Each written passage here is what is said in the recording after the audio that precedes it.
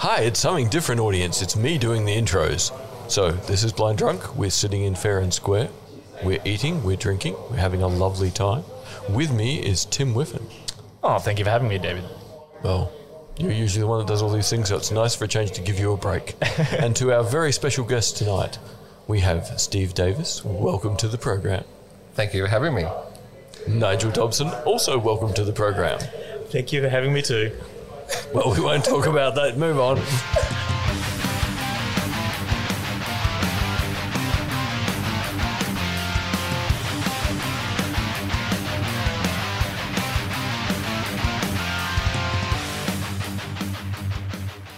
Lovely.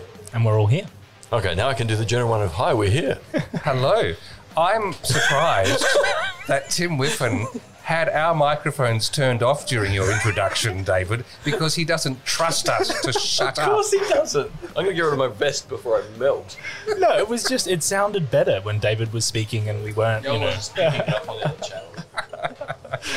I'm going to shut up now. I'm going to get myself... No, don't shut up. We're in your hands. We're in your hands. This is going to be a monster to edit, I can tell you that. I'm just looking at Nigel's face as we do this. He is regretting being here. No, I'm thinking of other things actually. Oh, Even when you join us for the podcast, you're not really here. that was my life for 5 years. But I cherished every moment because just his physical survived every presence moment. gave me sucker. Okay. Well, that explains the why you persisted for so long, I guess. Did you ever announce the final Is It News score? I didn't, because we don't want to rake up coals of fires burned.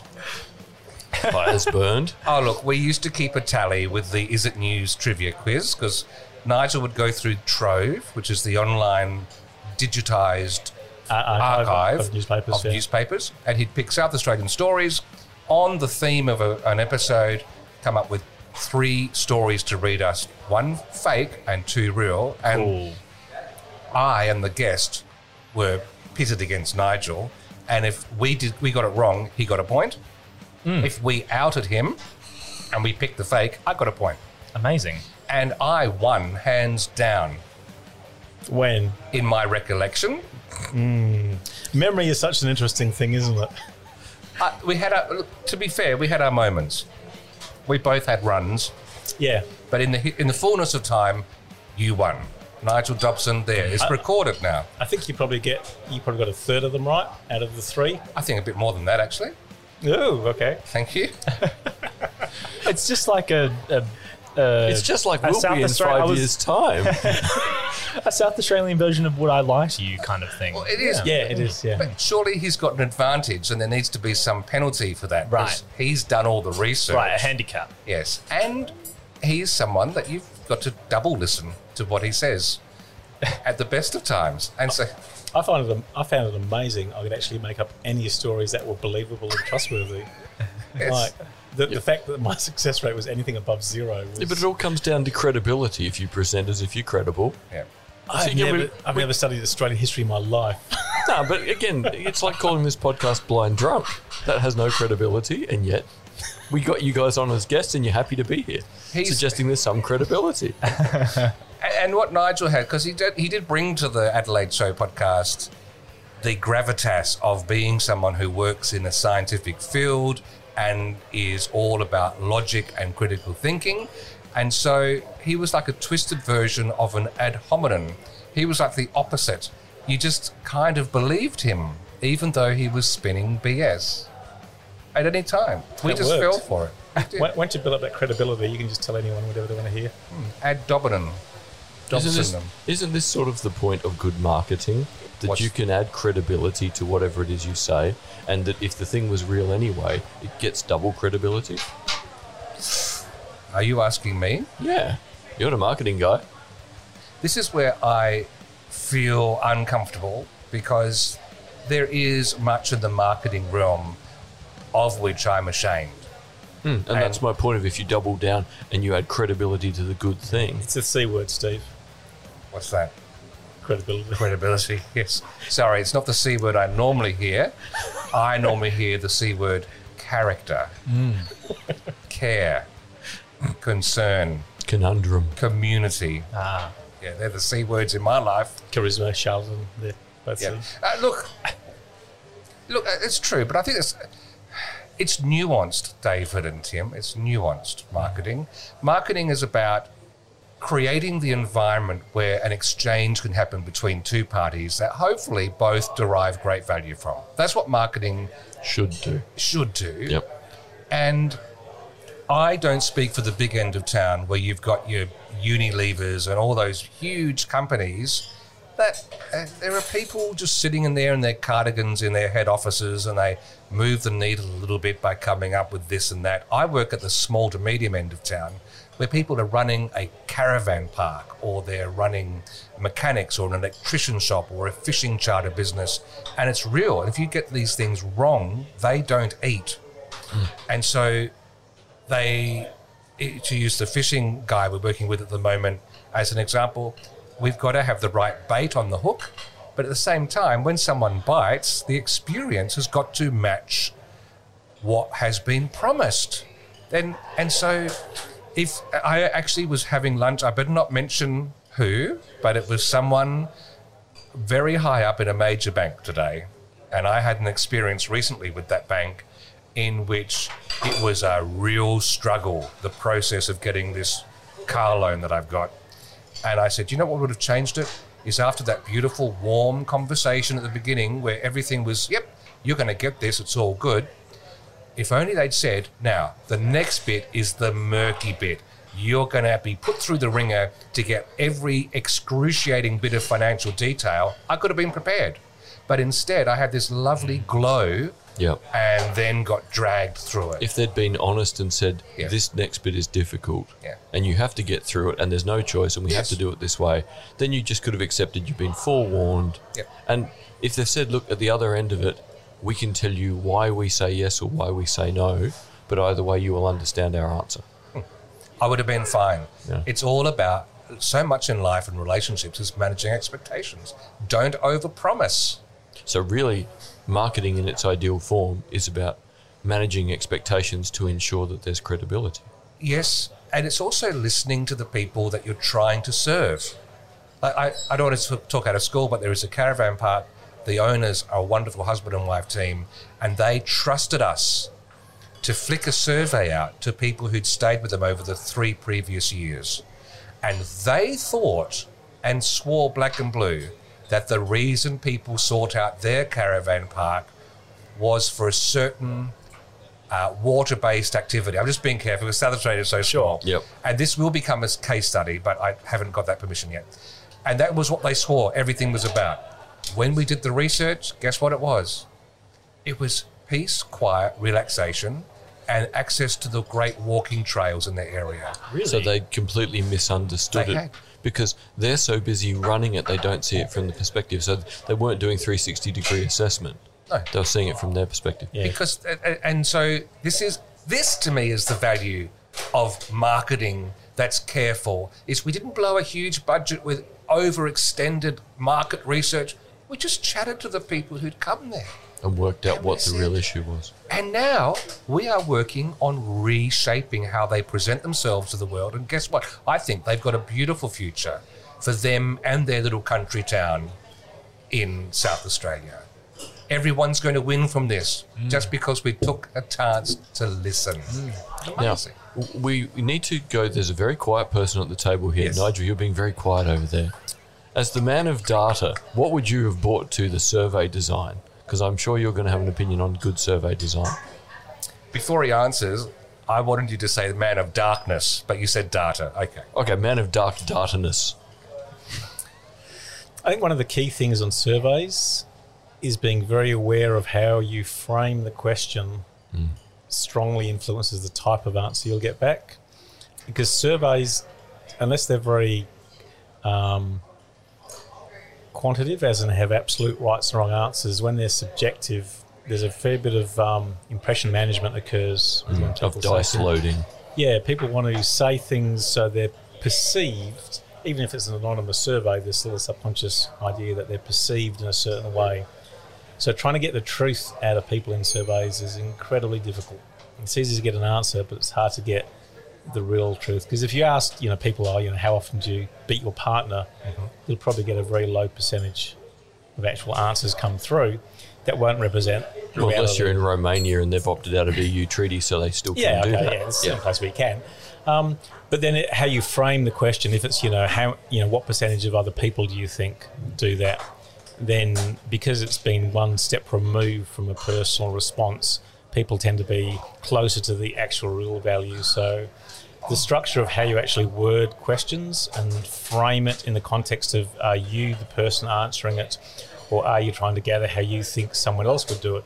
Because if you surveyed everyone and said, what do you think other people do, you'll get quite close to reality. If you did a survey and said, what do you do, you'll tend to get a lot of impression management, and the data you get won't reflect reality. So there's a real nuance in when you do surveys of how to generate good data. Can I just interrupt? Because I know this is Nigel's time to speak, but what he just said, I learned something in this last week that I used today, and it's all about perception.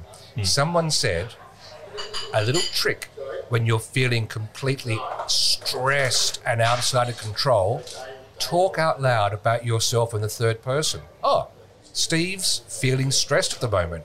And blow me down, it instantly diminishes everything. And it's because I'm talking about the other and I framed it and I've got out of the driver's seat and I'm looking from the outside. It is powerful.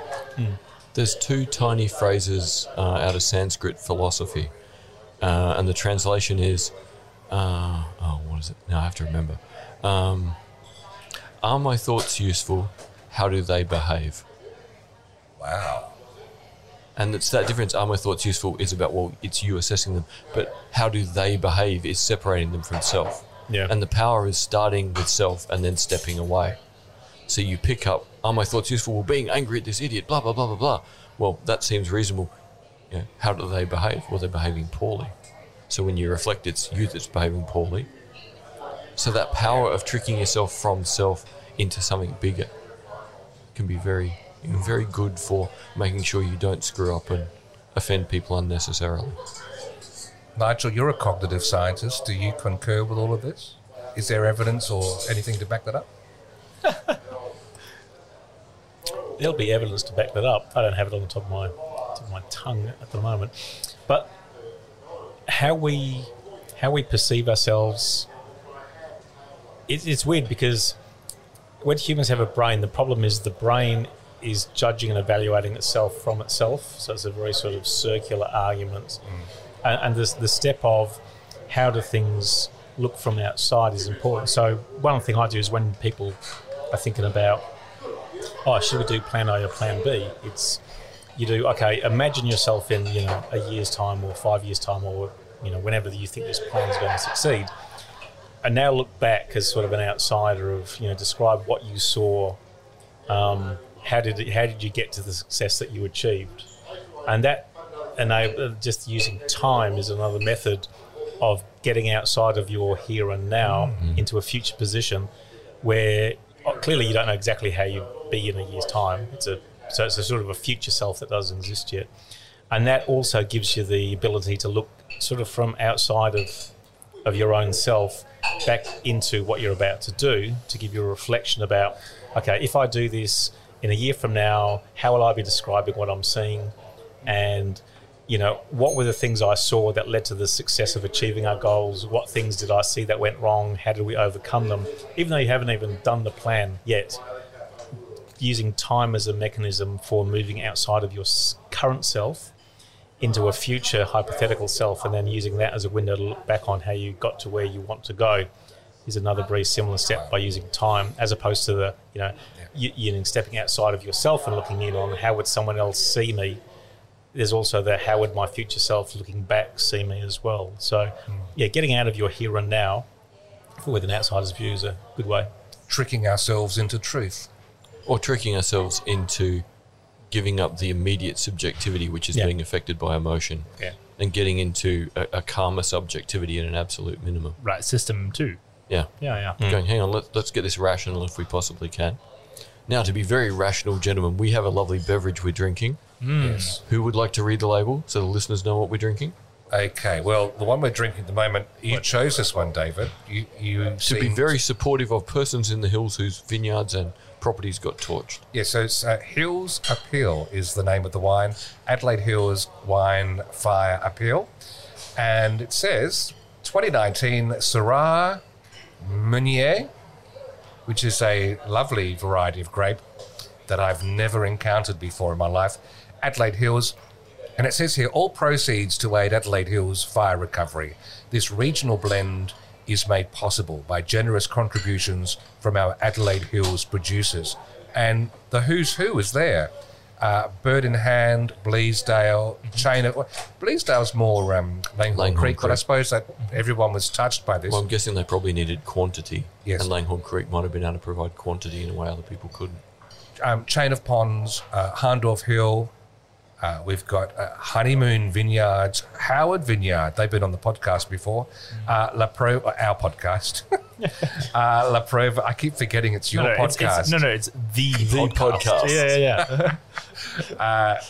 This is getting harder to read now. Lodestone Wines, Lobethal Road, Longview Vineyard, Murdoch Hill, Nepenthe Wines, Petaluma. What's that one? So this is like an ultra blend. Wow, yeah. Everyone put in fruit.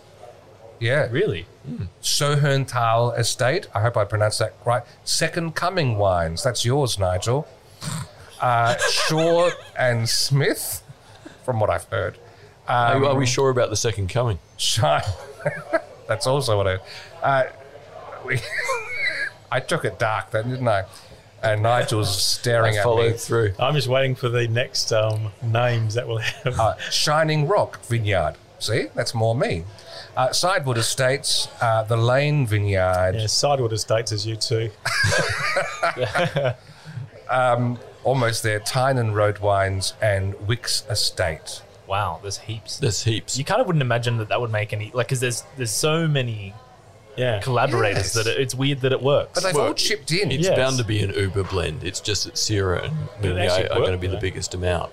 Yeah, they would have Right. to dominate. So it must 70. basically be very much a Rhone blend where you can have up to 5 or 6 things as long as nothing's No, I too can't remember. big. Was that in alphabetical order? No. No. It was in... So Bird in Hand was the first one. Yes, it was alphabetical order. Okay. Thank you very was. much. Oh, Yes. was it? Yeah. I thought there were a few that were out. Oh, okay. Doesn't No, matter. they weren't. Okay, so you're very good at this, Steve. Describe the wine. Well, look, I've been struggling to describe this one because It's this is very the first. unfamiliar. This is the first time Meunier has encountered my palate. And if you think of a fresh skeleton with a lovely femur that you can wrap your hand around and gradually drag your hand down this long, firm but joyous femur, this bone. Has this still got the bits of dead flesh attached to it? Yeah, or still? no, no, I'm just curious Is here this about. after the Beatles took the flesh off or This, before? Yeah. this is no, it's clean. It's Oh, clean. okay, so it's a clean but it's fit, freshly yeah. cleaned. It's still Okay. warm. And what I'm trying Straight to out of the oven. what I'm trying to say here, and I apologise to all the winemakers who contributed, but this is a hard wine on the palate, meaning it doesn't give you soft, juicy, fleshy bits. You're here like you're walking down a long road through the hills with blistered feet. This is wine that you traverse. You traverse this wine. This is not a wine that gives you free kicks along the way. This is a very serious wine. This is as close to a European-style wine, a French-style wine, as I've come across from our Adelaide patch Hills. of turf. So, I'm just as a little side note. Apparently, when you clean your teeth, is the only time you get to directly clean your skeleton. There's a little side note that I just remembered.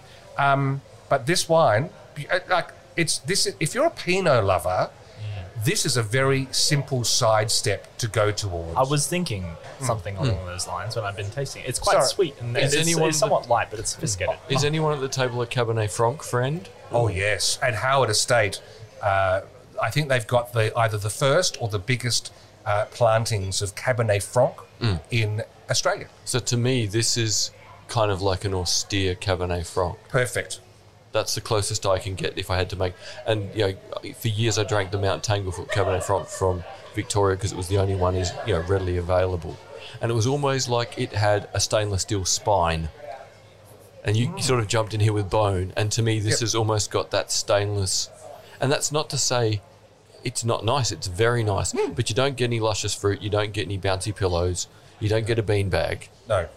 You get a carved, sort of oak chair that's very nice for a while. Yep. But you better shape to it because it's not going to shape to you. And it feels good to buy it because it's supporting everyone from that part of the turf. But you said it wasn't like a soft pillow or a bouncy chair. The other wine we've started drinking, David, it hasn't made its way to your glass yet, Because I'm still drinking this one. is the 2017 Tim Smith Wines Barossa Shiraz.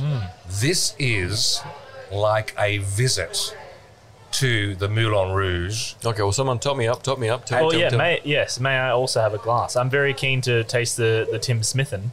Oh, this is Moulin Rouge. This is completely indulgent in all the ways that you would expect from the peak of the Moulin Rouge as captured in literature and film. We don't mean the Nicole Kidman version.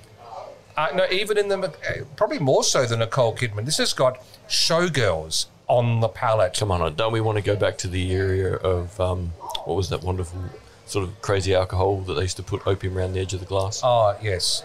Don't we want to go back to absinthe? Absinthe. And opium on the edge of the glass? Well, it's good Go hard or go home? if you're on a date. It's good because absinthe makes the heart grow Grow fonder. Boom, boom. This is just succulent. Oh my God, Tim Smith. This wine, I would go through my savings account and put everything on the table to stay here all night. This is beautiful. It's succulent. It's fruity without being sweet. It's classy. It's gorgeous. You just want to spread yourself out all over it. This is the big comfy velvet beanbag. Absolutely. And I'm going to interrupt here just for a minute. Audience, you will be hearing there are crowd noises tonight. This is because we're actually out in the world. We are sitting at Fair and Square on Wellington Square, and Paul keeps checking in on us to make sure we're all okay. Wine list is all South Australian. Food is all amazing. People who work here are all lovely. You can bring your LPs and play them. Oh, you can sit at the same table we're sitting at tonight, just not with us now. Which is a gorgeous redwood, I believe, something like that. So would you, well, I'd say it's probably gum or something. Yeah. It feels like a big bit of the story. So, gentlemen, do you want to describe the decor for our listeners? Something that, of course, has no impact on me? It's kind of like modern kind of slate mixed with a bit of chic. It's like the waste paper basket at an architect's office where there's an idea crumpled up and thrown in the corner here, another idea that's crumpled up and thrown in. It's the outspewings. It's eclectic. It's eclectically the outspewings of an architect, probably who've been consuming absinthe to varying degrees. With significant amounts of opium around the edge of the glass. Yes. There's some burnt orange, there's some beige or grey. Yeah, the burnt orange is rather 70s, which goes nicely with the 1950s cabinet, which I assume is about to be moved into somewhere else by the looks of it. Sort of parked in just the front here. Yeah, it's a big chalkboard. There are modernish windows looking out over Wellington Square. Now, audience, you get to look straight out onto Wellington Square, which by cited accounts is a pretty nice thing to do as a lovely green space. And if you go back to the late 80s, I used to be there in the old 5DN and Mix 5AD Mix building back then, doing talkback on 5DN midnight to dawn. Were they on the edge at the end of 10th Street there, were they? Yeah, the end of 10th Street. Yeah, ARN. So basically where Channel 9 was? Across the road from Channel 9. Okay, so you had Channel 9 and radio across the world. Yep. Wow, it must have made the two pubs along there wild for outside of work. Oh, yes. There were many nights drinking late into the night with the likes of Jeremy Cordeaux and people like that. Jeff Sunderland was there in my return So visits. the sort of classic era of talkback in Adelaide. Golden age of radio, really, isn't it? When talkback still had an IQ. Well, it was slipping, to be Yeah, but fair. it had an IQ, I didn't say kept it. Yeah, true. And then also from that building on September 12, 2001, I was the one in the newsroom who broke the news to Adelaide on Mix and 5DN of the September 11 attacks. Wow. So you had to kind of put the serious voice on and read it like you understood what it meant when your head was spinning. Yep. Eek. And I was, like many people, I was in the newsroom. It was about 10:30ish at night from memory. And I remember we've got TVs going in there. And I had just written the 3 overnight bulletins, because you'd use 3 bulletins and they'd go midnight, 2 and 4, and the other, they just rotate through the night. Yep. And I was getting ready to go home, and I thought, they're playing Towering Inferno on the TV. And I looked again and went, oh no. And the AAP feed was going nuts. And I said, Bob Byrne, I think from memory, was the announcer at the time on DN. I forget who the mix guy was, and I just had to break into the program. Rang our news director, Alan Baskin, and he said, everyone's going in. So instead of just one person, we had the whole staff there within half an hour. I did not leave until 4:30, having started at 3 the day before. Crawled into bed, said to my now wife, then girlfriend, she said, why are you late? I said, well, 2 planes have crashed into the World Trade Center. Another plane has hit towards the Pentagon. And she said, oh, bullshit. Because I'm known as a bit of a prankster. And she just turned over and promptly went to sleep. And she assumed that you'd been at the Oxford or the Irish pub down the road with Daniel O'Connell, had a serious bender and been playing computer games. Yes, but the sad thing is our job for the following week was to find every angle to scare the bejesus out of everybody. Out of South Australians, because we had to find the links to SA. And it was at the end of that week that I left radio. I'd had enough. Yep, I can understand that, because that's when the phone started ringing off the hook to provide media coverage. And I'm like, hang on, you don't know who Al-Qaeda are and you want me to scare the local population? Numbnuts. That, you could actually probably point to that as a really significant turning point in, let's say, even Australian media or worldwide Western media, maybe? Well, if it bleeds, it leads, took on a whole new level, because it became the whole thing of how big the scale can be, and therefore the news cycle can be even faster and have less depth, because the horrifying image becomes more powerful than the story. And I've always hated the feigned empathy that newsreaders and media people put on when they're talking to someone and they expect it to be sad. Yeah. They go, tell me, Nigel, blah, blah, blah, whatever. And this it destroys the innocence of actually having that emotion in that role.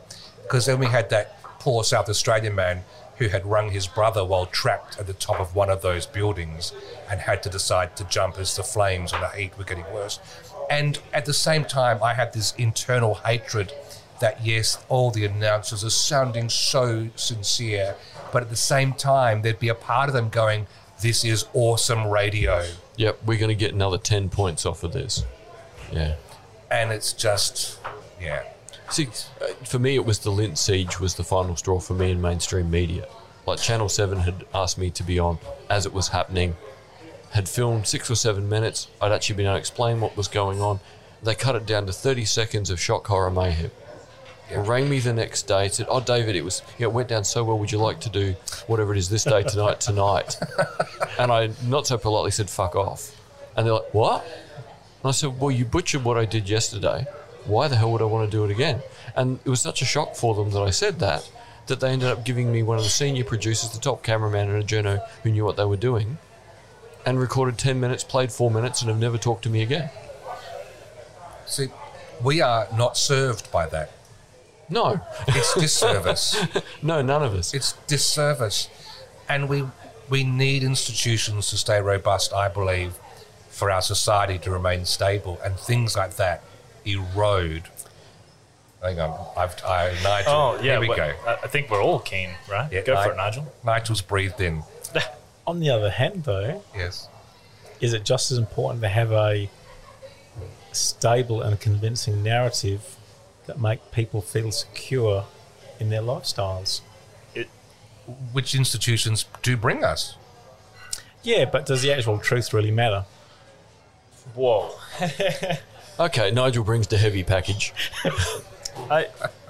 What's more important, having the actual reality or having a carefully manicured reality for you where your beliefs in structures of society are maintained, how, you know, there's a narrative that is consistent with, you know, the majority of the beliefs is maintained.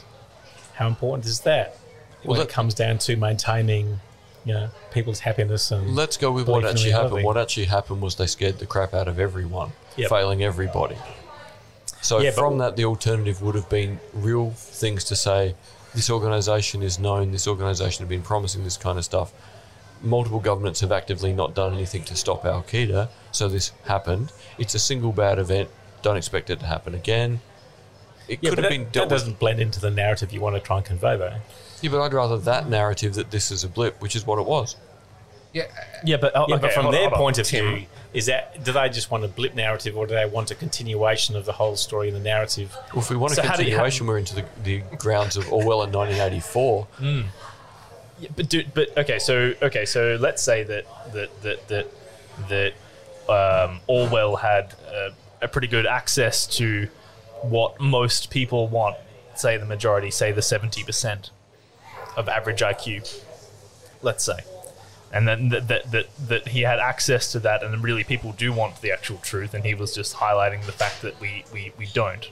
I mean, how as a quiet and intelligent man, Nigel, how much access do you have to whether a let's say an average person, a South Australian punter, let's say, how much access do you have to whether they would actually want to be feeling, whether they would actually feel secure by that consistent narrative, or whether Well, people generally don't like inconsistency. They don't like random things. Sure.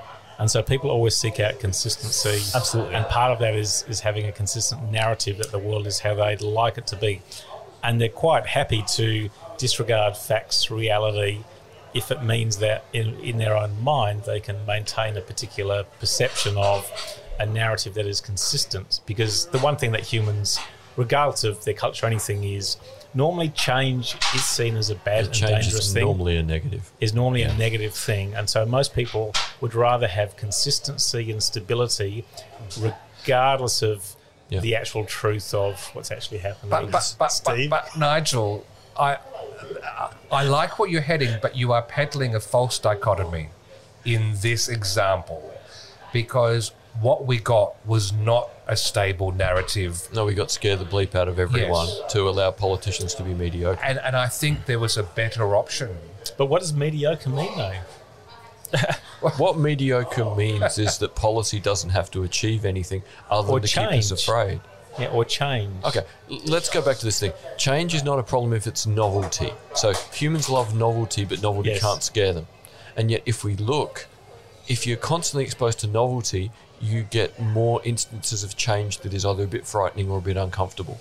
So if you're a high novelty seeker, you also end up getting better dealing at the sort of the darker side of change where it's genuinely uncomfortable. So if you want to dull novelty to the point where we can't deal with novelty, then we're back in sort of the period of starting agriculture through to the, say, Greek period, 6,000 years of really, really slow development where there wasn't much novelty in life. And do we want that little novelty? Well, do most people want novelty or stability? Most people want stability with some novelty, otherwise the stability starts to bore them. Yes. and that hold on, creates but a I novelty. don't, this isn't really a question of stability, I don't think. It's a question of whether the media should be consistent in lying to us to make us comfortable, or we're just inconsistent in telling us the truth. Is consistency in truth, does that not feed and does that not make people feel comfortable? Is that not stability? you Is think- truth not stability? Can people handle the truth? Oh, look, yes, they can. Nigel, in my conversation, I don't think Chris Dalton will mind me mentioning, he's the marketing manager for the State Library. And I said to him today in a chat that he holds a reservoir of knowledge, of captured wisdom and experience over the years. And Trove, which is an amazing archive of online newspapers, I despair the people in 20, 30, 40 years looking back at the Trove of today. Versus the trove of 100 years ago. Because it is a paucity of what journalism has sometimes reached what we're getting served up today. It's bullshit. It's crap. It is not worthy of being a human endeavour. Whereas even though it was flawed and still driven by having to make money back in its early days, at least there was a sense of when you're writing for the public record, you're writing for the public record. Yeah. Whereas now all media is just another dose of, is this entertaining for 30 seconds? Did you see the ad that came before it and after it? Yeah. And that is a problem of attention span. And we're in a new era of too much data. And too much data has not been good for us so far. Because it's not too much knowledge because we're not using it as knowledge. We just have too much data at the moment. With that thing with the attention span, though, is it a case of the media adjusting their content to the attention span, or is it the fact of people adjusting their attention span to the media? No, the attention span has been deteriorated by technology. No, I agree. I feel like there are good instances of large followings for content that is not adjusted to short attention spans. Like the Adelaide Show podcast. I was about to say this, right? So at you two, well, let's say. Nigel, you have been, but not formerly known as Adelaide Show Podcast, Nigel. Sure, yeah. Okay, so sorry. people listen to the Adelaide Show podcast, and let's say it perhaps doesn't always delve into long form, in depth journalism, right? But the project has been truth seeking in some sense, right? Because I mean, you endeavour to describe even wines to the best extent that I've ever been exposed to, and even telling people's individual stories, or even when you do cover news, you seek to uncover the truth. I think in good faith, in ways that we don't experience from mainstream media, and you have let's say a decent following enough that you would continue to do it. Are you two more journalists than what we actually see on TV?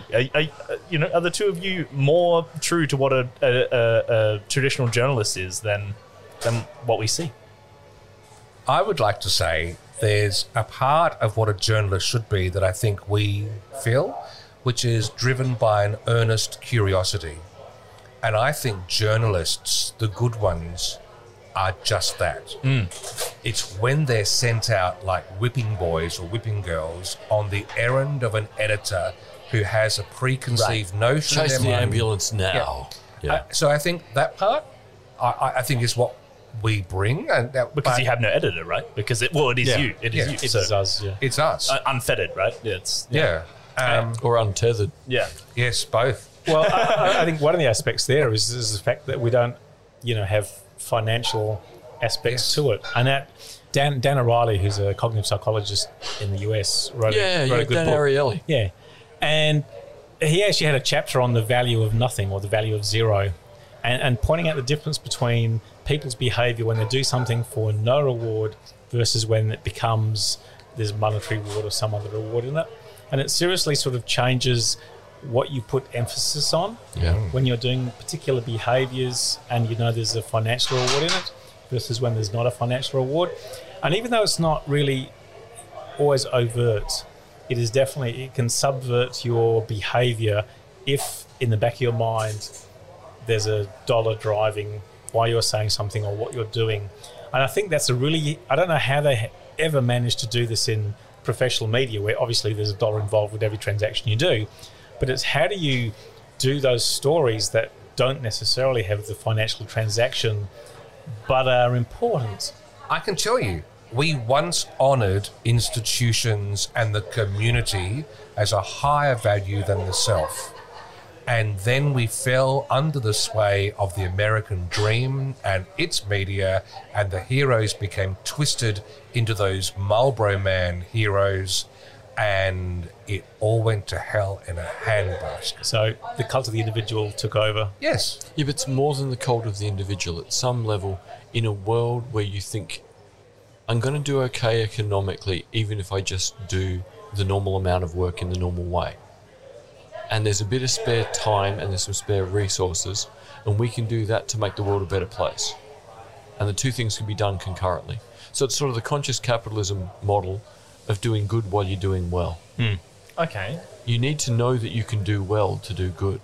if you can't do well, where do you find the energy to do good?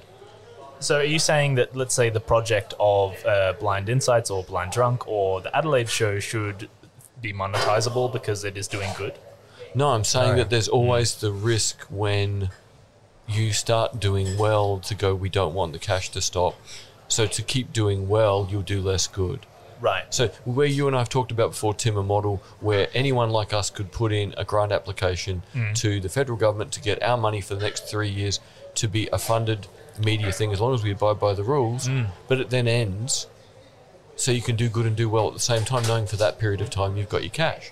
Right. And you right. can't necessarily get it again because it might be that you can only have one of these in a row or maximum of 2 in a row. So- and I would rather see the media funded in this way where good and well can be balanced. This was a model of the ABC that David and I thought up one day, where instead of having a specific TV channel or radio or whatever it was, that they just funded specific shows like the military funds research grants, and that certain applicants would get a TV segment effectively for a year or something like that on contract, and had the freedom to do whatever they so wished within that, obviously passing through the application process, and that it was taken as seriously as the military would take a defense contract or something like that. So you do the news properly for the period of time, but you can't become the system. You can't normalise it. You can't go, well, we've got to keep the sponsors on side because the grant is going to end. Because I've been asked twice today by 2 different people, why do you do the Adelaide show? What's your metrics of success? Yeah. And you know what? I think what's kept me going, and you'll say what, because Nigel seriously was the longest serving partner and colleague in this project, and I will to the day I die be grateful for that. It was life changing. I think the fact that it was for free, and the fact that I had voices around me all the time saying, you are stupid for doing this.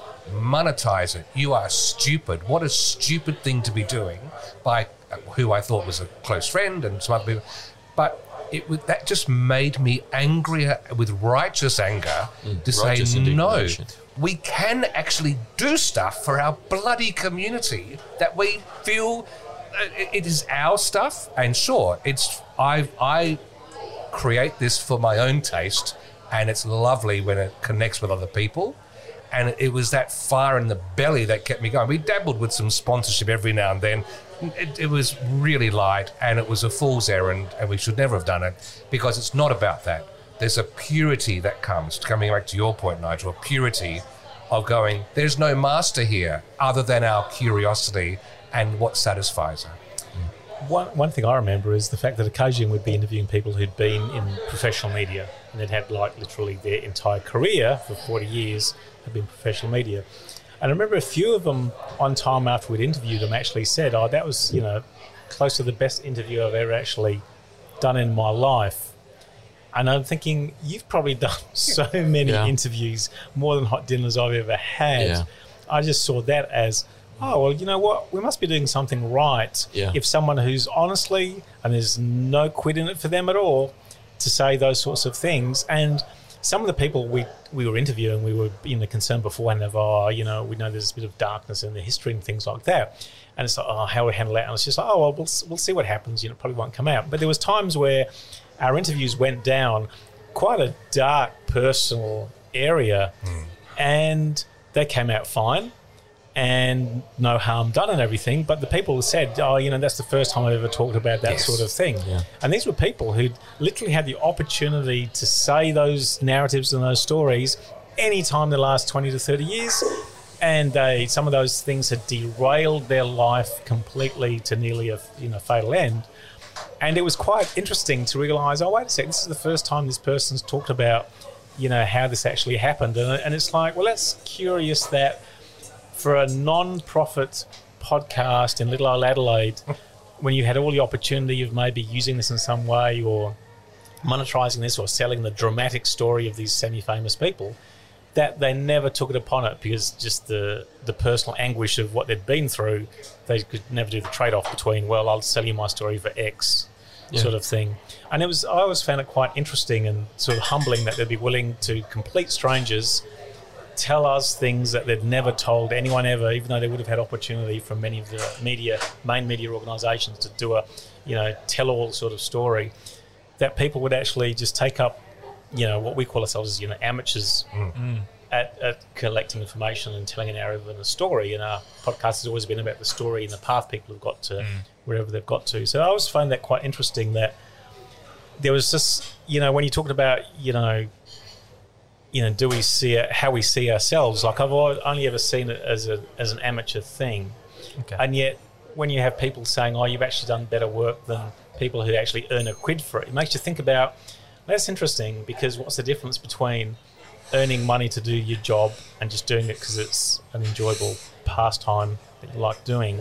Editorial control, I think. The distinction, the pattern I want to draw, and this is completely biased by the fact that my background at university was indeed philosophy and media, but there seems to be a lineup basically between kind of what you're talking about in the media and I guess let's say the project of philosophy, I guess. So if we talk about it as the pursuit of truth, there's an old saying in philosophy, I don't know what the Latin is, whether it was in Latin, but it's philosophy bakes no bread, but man does not live by bread alone, of course. And so I guess in some sense we could change that in relation to media, and we could say that the pursuit of truth bakes no bread, but but man cannot live by bread alone. Yes, exactly. Yeah. And so maybe I will have to concede your point that mainstream media, it's literally impossible for them to monetize the consistency of truth. It's not impossible, but it would require a different funding model and a different structure.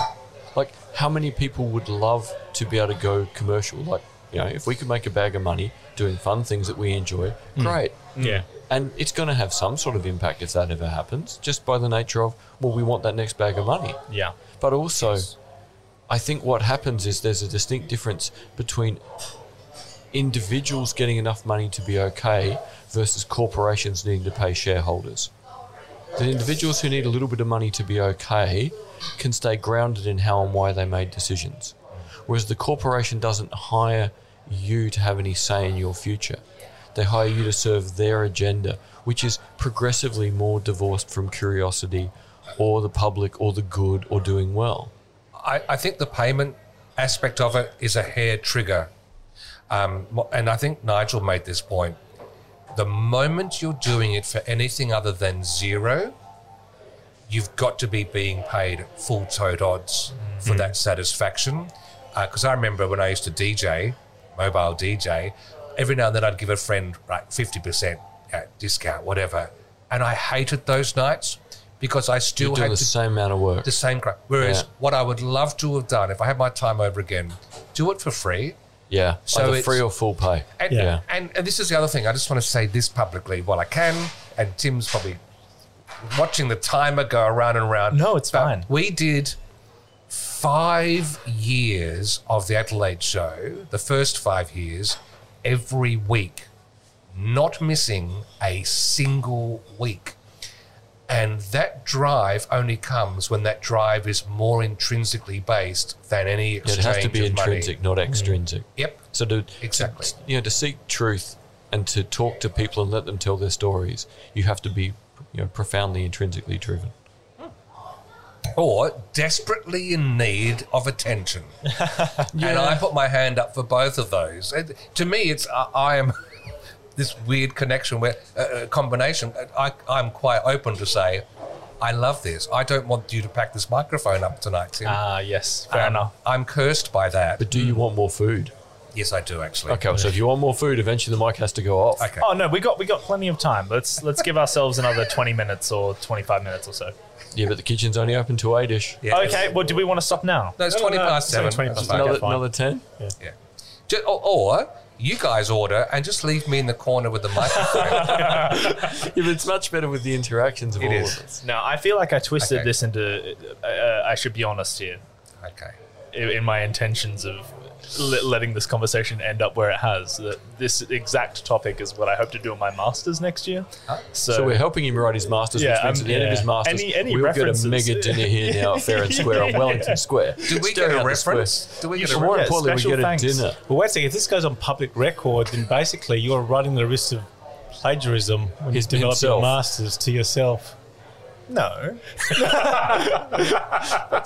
No, well, that... It's just a preliminary discussion Yeah. for research purposes, Nigel. You should know all about this in your No, career. you'll just be on the academic referee when I apply. That's the... This may be Thank the you for only this time very I, nice bottle of wine. It's much appreciated. Great. it may be the only time I walk back on campus is to celebrate him graduating, and then I'll burn the place. And that's sad for all of us because we need people like you, David, At on our universities. campuses. Oh, yeah. Yeah, but Well, you And get also- people. You don't. Doesn't matter if the campus is burnt down. There's two. Oh, no. I can things still go- be there just but- with the flamethrower. Can I say, Tim, as well? I listened to Blind Insights. Tim, you're an awesome human, and Oh, that's kind. I love and a brain, and I love the fact that David, the teacher, Yes. has the generosity of spirit to say, please be part of my enterprise with me, because some people of his ilk would be likely to say, no, the spotlight is all mine. And what we get as listeners from you two and your interaction is you come out of the shadows with these lovely, as you've been doing tonight, just these lovely encapsulations and spinning things into another direction. And it's a great chemistry. Oh, it's I'm like glad. me and Nigel. Like, I am the intellectual one. Sorry. Sorry, I didn't mean to laugh, and then I laughed at the fact that I just was waiting for what Nigel was going to say in response. I appreciate Steve's honesty there. Are we now back to sort of a bone that's been cooked in an oven and is rather polished? Yeah. We're still in the Moulin Rouge at the moment with Tim Smith. Yeah. I've got to let Tim know that we've shared a night in a bordello. That's a Well, more rather, importantly, Tim has to come on and drink one with us. that's a rather good drop. That one, I got to say. That is beautiful. That is wine made exactly for my palate. Yeah.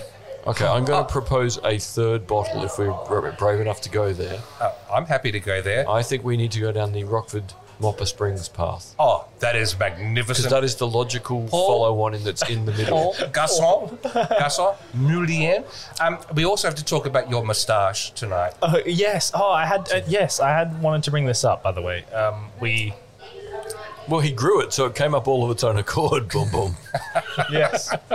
Look. That was a close shave. No, it wasn't. That's the No, point. that's the problem. Yeah.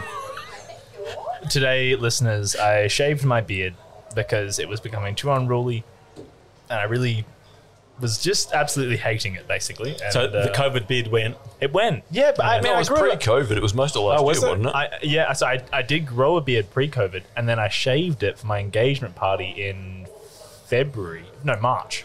And then I grew it exactly from man, then. that was Then you literally- grew a COVID beard. That was Yeah. literally the weekend before lockdown. That was great timing. It was, yeah. I forgot that Yeah. was the last out in the world It weekend literally was. before It your was engagement the party. 8th or something of March. Wow. Yeah. When you want to hear a cowardice story about facial hair, just ask me.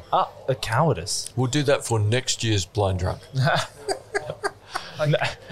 Well, yeah. Look, I'm self-conscious about it, but I really wanted to get the gentlemanly kind of twist going. And then it gets a bit of wax on the end there. Yeah, it's just Or an electric shock. yeah. Clearly, hair wax doesn't work because I tried putting that in today. It's not worked at all. But I'm going to shave it because it. I decided after you said it was quite becoming that it was like that was Oh, great. message received loud and clear. I'm the anti-message, am I? That could be a great advert. Talked about marketing. The anti-message. Now, I love the fact that it's twirled moustaches because back in the day, two very quick things from La Mama Theatre where I cut my teeth treading the boards in theatre is at the time of the First Gulf War. I happened to be on radio at 5MU as a journalist and really annoyed by what I thought was a growing, this is back to you, Nigel, this growing commentary of Muslim, Arab type people bad, Western people good. And I knew there was more nuance in the world than that. And I just happened Not since the Crusades. there you go. So, actually, back in those days, I used to What, do... back in the Crusades? No, back in the Crusades when I first started in radio, Nuance. When I had a nuance, I lived in a little hole in the ground. I was runner-up in the Holy Grail Awards one year. No, but was there a fluffy bunny with a hand grenade? There was 3, but that was at the Moulin Rouge, and I'm not going to talk about it now. Anyway, but I used to listen to BBC in my one ear whilst doing the program in the other, so that we could switch. Anyway, here's the thing. I went to Fremantle, to Perth, to see my sister at the time in a bookshop. Just out of the blue, found this on the spine of a book, Fate of a Cockroach by Tufik Al-Hakim. And you can't see that title, can you? Not pick it up. And not pick it up. Yeah. And it's a play written by an Egyptian playwright that was, he risked his life by absolutely satirizing the royal family. What era? It was mid-20th century. Okay, so under Nassau or someone, or even earlier under the Brits. Scary stuff. So brave and yet nuanced, beautiful story in English, translated in English. And I bought it for $2, whatever.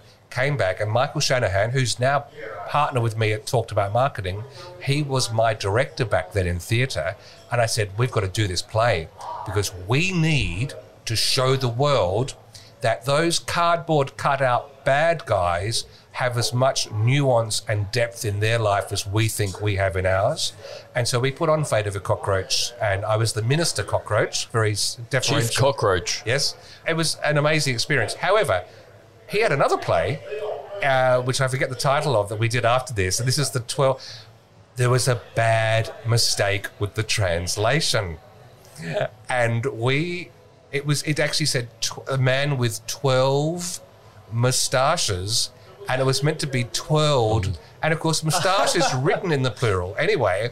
And so we had this guy on stage, and he had 11 moustaches plastered all over his body. And the It was greatest... the human caterpillar. Yes, the greatest gag is he comes and he sits down centre stage. Everyone's laughing in the audience because 11 moustaches, and then he crosses his legs, and underneath one of his shoes is another moustache. And that was the 12 moustaches, and it was all based on a misinterpretation. It was just 12 moustache. That's it. That's awesome. So that's why you should keep it. What, the 12 It's a good moustache? case. Yes. It's a good case. I'd rather he became a cockroach. Oh, we I actually... mean that in the nicest possible way. If you could do something deep and meaningful that involves a cool book title. We trained as cockroaches. I remember summer nights in rehearsals walking the streets of Adelaide after dark, seeking out cockroaches and watching the way they walked.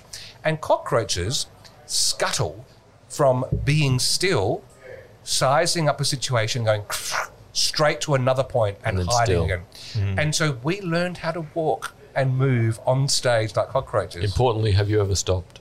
No, never. Is that a life skill, Steve? I think it's a life skill because I'll survive the next atomic war. Well, I was going to say, great way to avoid the drone strike. Or the Mortine spray. Yeah. Yeah. Drone with Mortine. And now we've got a helicopter in the background, Oh, kids. It's one of those black ones. They follow you everywhere. I think it's the one going to the Royal Adelaide. Nigel, stop with the conspiracy theories, dude. And I'll just make a note that the Rockford Grenache, Mataro, Shiraz, the Has Mopper Sprint arrived. has arrived. It's a proper blend, isn't it? And that's what they want you to believe, David.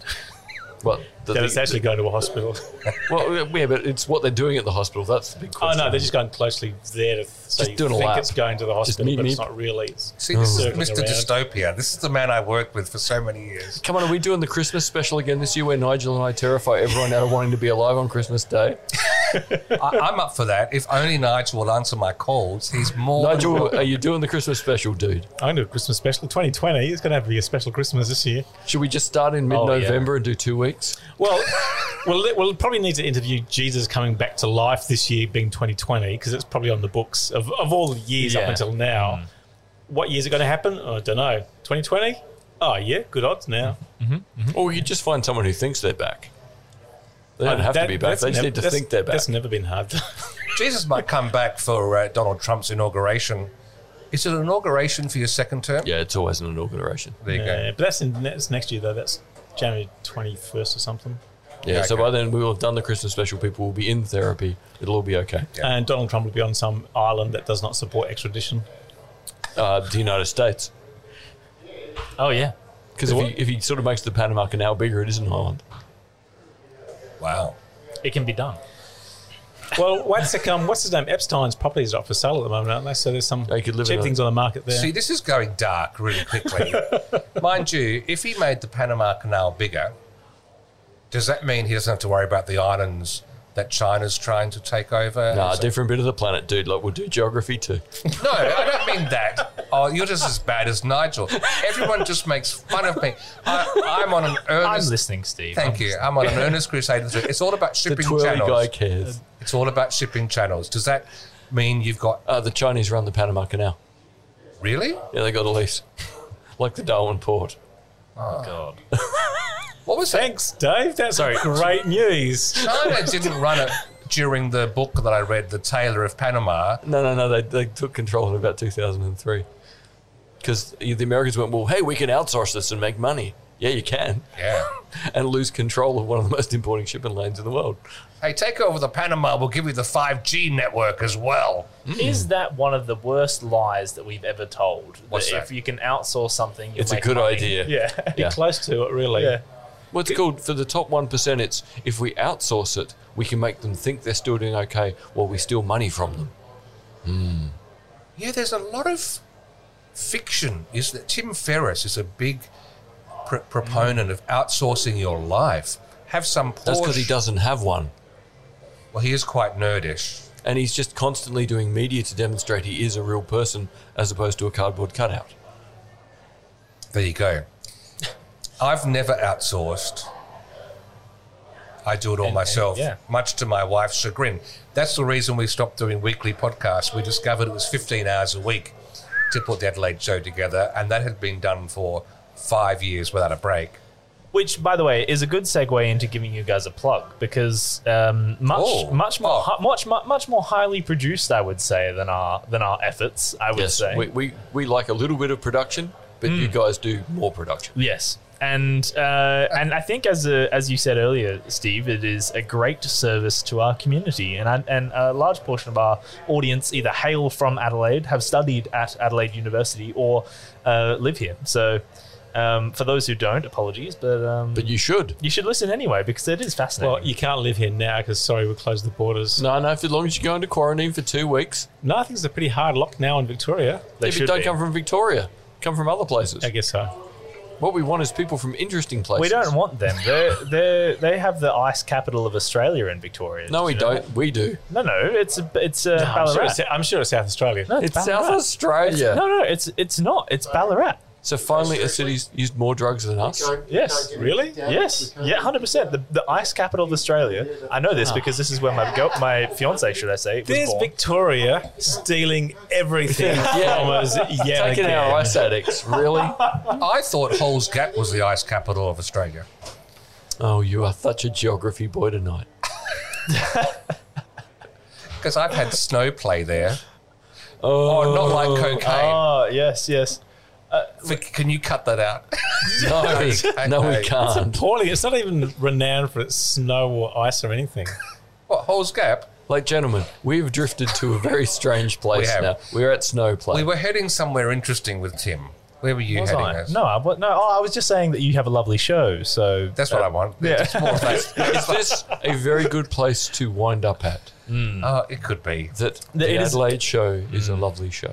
And so thank you very much for joining us On our show about Yes. multiple shows, including your show. Yes. So a quick round of applause, audience, whether you're listening on a bus or a train, I don't care. You must applaud to Nigel Dobson Thank you. and to Steve Davis. And coming up soon on the Adelaide show, we're going to be talking to a man who does aquaculture in his backyard. We've got a man who's about to hopefully recycle 95+% of every car that leaves the road in Australia. We're going to go dive deep into the state library and also the public library system. And that's just before the Christmas episode. That brings us all downhill when David and Nigel go full dystopian. This time from the bunker. But at Audience. least they might tell us how to fix it. Yes. Well, I do. Possibly informed by the 95% recycling. Oh, and We'll promise you that, but we'll make sure we Go just a bit darker than we can fix. and then pull that security out from under your feet as you Right. think you're somewhere. Because that's the joy, is to make sure that I'm going, Novelty, novelty, novelty, novelty, fear, fear, fear, fear, fear, fear, fear, fear, fear, fear. Wow. Well, in saying that, thank you to Rockfords, because we're... They're our final beverage of the That's year. right. We Yes. are Much smoother. going out on a fine note. So thank you from the Barossa, and thank you, David. Sorry. Thank you, Tim, and thank you, gentlemen, for joining us on the... Well, it's not really the reboot of Blind Drunk because we had a COVID Blind Drunk. But this is our first out in the world, we're really back Blind Drunk. So And- thank you being a part of Yes. Blind Drunk's back. Thank you to Paul from Fair and Square for housing us this evening and for feeding us wine and lovely food.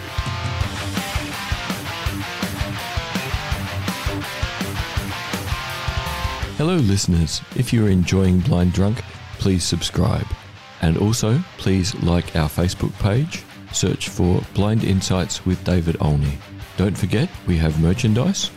And thank you to the Ozcast Network for their support. Peace out.